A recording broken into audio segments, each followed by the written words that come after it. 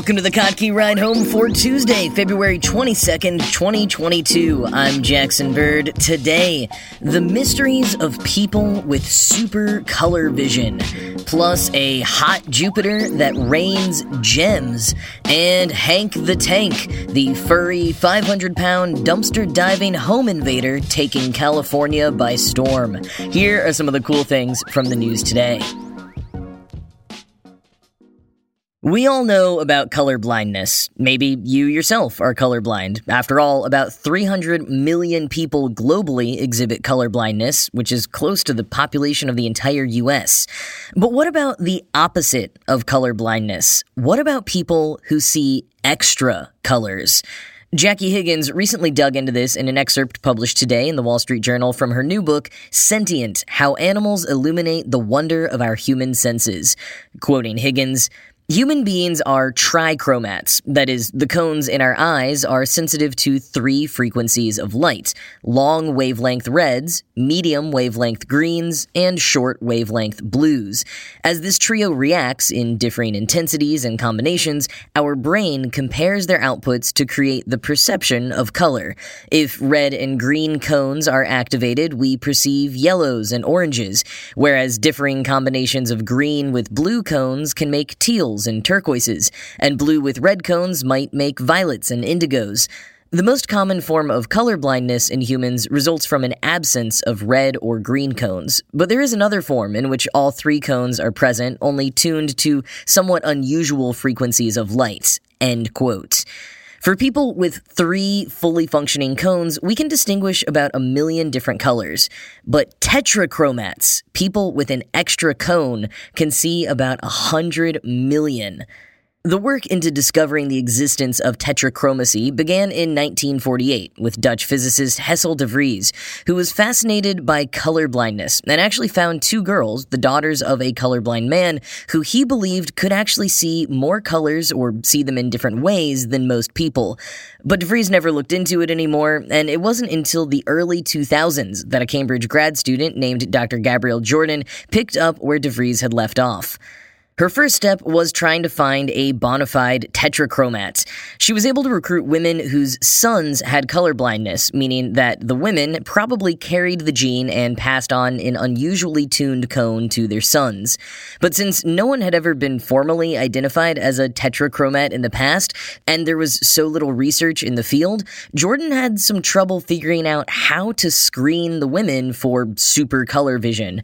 Quoting again, "There were no off-the-shelf instruments I could use, so I had to engineer an entirely different colorimeter from scratch, one that could create and control for subtleties of color that I could not see," she recalled.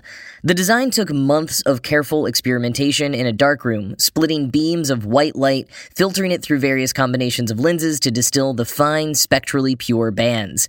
Finally, Dr. Jordan came up with an experiment in which subjects were shown 3 different lights in quick succession and asked to identify the odd one out. 2 of the lights were monochromatic yellow of differing brightness. The third was a varying red-green mixture that would appear discernibly different only to someone with strong tetrachromacy. End quote. After a few fits and starts, Jordan did indeed finally find a genuine tetrachromat, a doctor from the north of England who had never before realized that she was so unique. Now, at least one other tetrachromat had a vague sense of her own color superpower early on and applied it to her work long before she ever found out about tetrachromacy. Conchetta Antico is a painter from Australia whose bright paintings of landscapes and flowers look slightly magical and with some artistic license if you look at them, but Antico insists that she is painting exactly what she sees. It's one of the few ways those of us who are not tetrachromats can try to understand how it is people like Antico actually see the world. Were tetrachromats to get a peek at how most of us see color, it would probably be like the majority of us getting a peek at how people with colorblindness see it, Jordan said. And Antico told The Guardian last month that she knew she wanted to be an artist from about the time she was 5 years old, that the whole world seemed magical to her, and that she would hyperfixate on elements of nature like a single leaf or a petal, because she could see so much detail in them. And that zest for the natural world has kept up in adulthood, both as expressed through through her paintings and in her approach to happiness. She says that people probably think she's always high on something, despite the fact that she doesn't do drugs, because the natural world just looks so remarkable to her. It's not all great, though. She told The Guardian that some human-created structures, and especially places with fluorescent lighting, can make her uneasy. She said, quote, "I actually avoid going into those kinds of buildings unless I absolutely have to. I don't enjoy the barrage, the massive onslaught of bits of unattractive color. I mean, there's a difference between looking at a row of stuff in a grocery store and looking at a row of trees. It's like, it's ugly, and the lights are garish. It makes me not happy." End quote. Not everyone with the gene for tetrachromacy will experience it or pass it down, but you do need the gene to have it. And Antiko thinks that her mom, who passed away many years ago, had it as well, but her own daughter was diagnosed with colorblindness, a result from the same gene. And not everyone with tetrachromacy might notice it as readily as Antiko, like the doctor from Jordan's study who hadn't realized before that she was different. As a painter, Antiko picks up on the details of color in ways that she probably would even if she were a trichromat. The practice has sort of made her tetrachromacy even stronger, in a sense, or at least her ability to pick up on it and also express it to others that much more accurately. So how lucky to have found a visual artist who can help us try to imagine what the world looks like to people with super color vision. If only Mr. DeFries could have met her.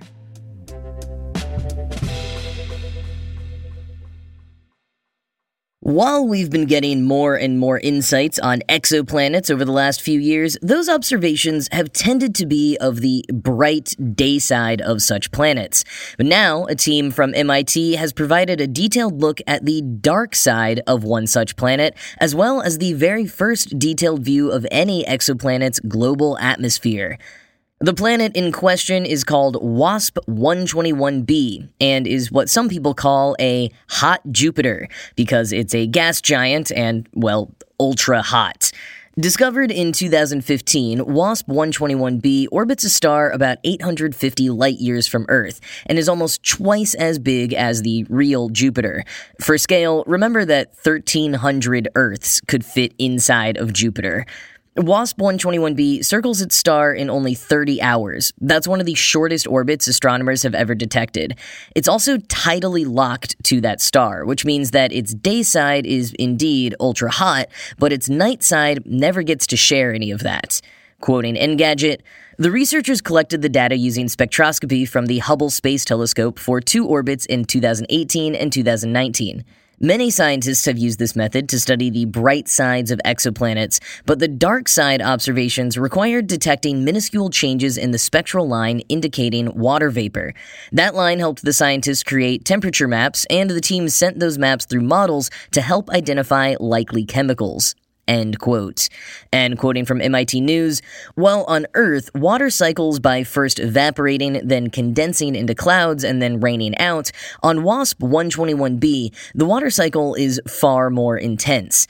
On the day side, the atoms that make up water are ripped apart at temperatures over 3,000 kelvins. These atoms are blown around to the night side, where colder temperatures allow hydrogen and oxygen atoms to recombine into water molecules, which then blow back to the day side, where the cycle starts again. The team calculates that the planet's water cycle is sustained by winds that whip the atoms around the planet at speeds of up to 5 kilometers per second, or more than 11,000 miles per hour. It also appears that water isn't alone in circulating around the planet. The astronomers found that the night side is cold enough to host exotic clouds of iron and corundum, a mineral that makes up rubies and sapphires. These clouds, like water vapor, may whip around to the day side, where high temperatures vaporize the metals into gas form. On the way, exotic rain might be produced, such as liquid gems from the corundum clouds." End quote. That's right, this hot Jupiter might rain gems. Exoplanets are so cool. On WASP 121b, it turns out that the temperature profiles of the day and the night side are flip-flopped. While on the dark side, the temperature drops with the altitude, on the day side, it actually increases with the altitude, something meteorologists call a thermal inversion. And the hottest region on the planet is additionally shifted a bit from where they would expect it to be based on the star, which the researchers believe is due to those extreme winds. Winds so fast that co-author Tansu Dalen says they could move clouds across the entire planet in about 20 hours.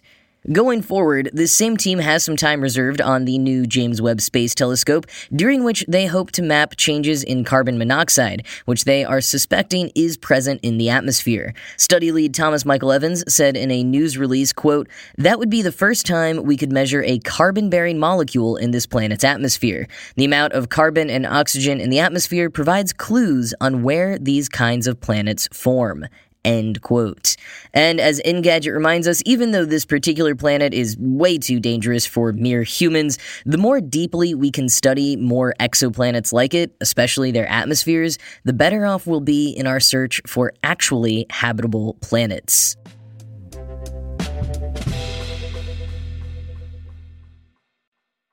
Hank the Tank is a 500-pound black bear that has eschewed both the forest and typical hibernation in favor of breaking into over 24 homes in South Lake Tahoe, California, and eating people's leftovers. California police have received over 100 calls about Hank, and the state's Department of Fish and Wildlife have been trying everything from sirens and tasers to paintballs and beanbags to deter the bear. But Hank just keeps coming back, because as the department spokesperson Peter Tira said on Sunday, quote, "It's easier to find leftover pizza than to go in the forest," end quote. While some residents say that Hank is gentle and just wants to munch on some human junk food in peace, Tira points out that a bear this enormous, who has clearly lost all fear of humans, is a potentially dangerous situation. And Hank is exceptionally large. At 500 pounds, he is well over the 100 to 300 pound average weight of a black bear in the western U.S. As AV Club points out, Hank would easily sweep the floor of any other Fat Bear Week competitors were the annual contest to be presently occurring near South Lake Tahoe. But even those bears usually lose that weight during hibernation. Part of why Hank the Tank might be so big is because authorities believe he never went into hibernation. He started breaking into homes in July, and when winter hit, he never stopped. With all the sanctuaries currently being too full to take Hank, and all of their other methods failing in the long term thus far, California authorities are considering euthanizing Hank, although they do still refer to it as a last option.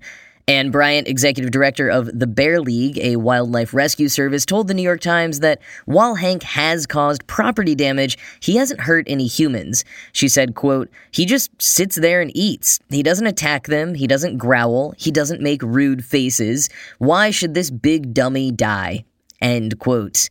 AV Club, meanwhile, has declared Hank the Tank King Henry of California, writing, quote, "California has long anticipated the coming of Hank the Tank, a 500-pound black bear that's begun making itself known as the true governor of the state by roaming around South Lake Tahoe and breaking into residents' homes.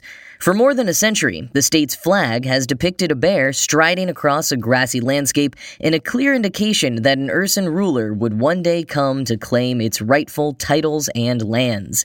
End quote. Indeed, long live King Henry.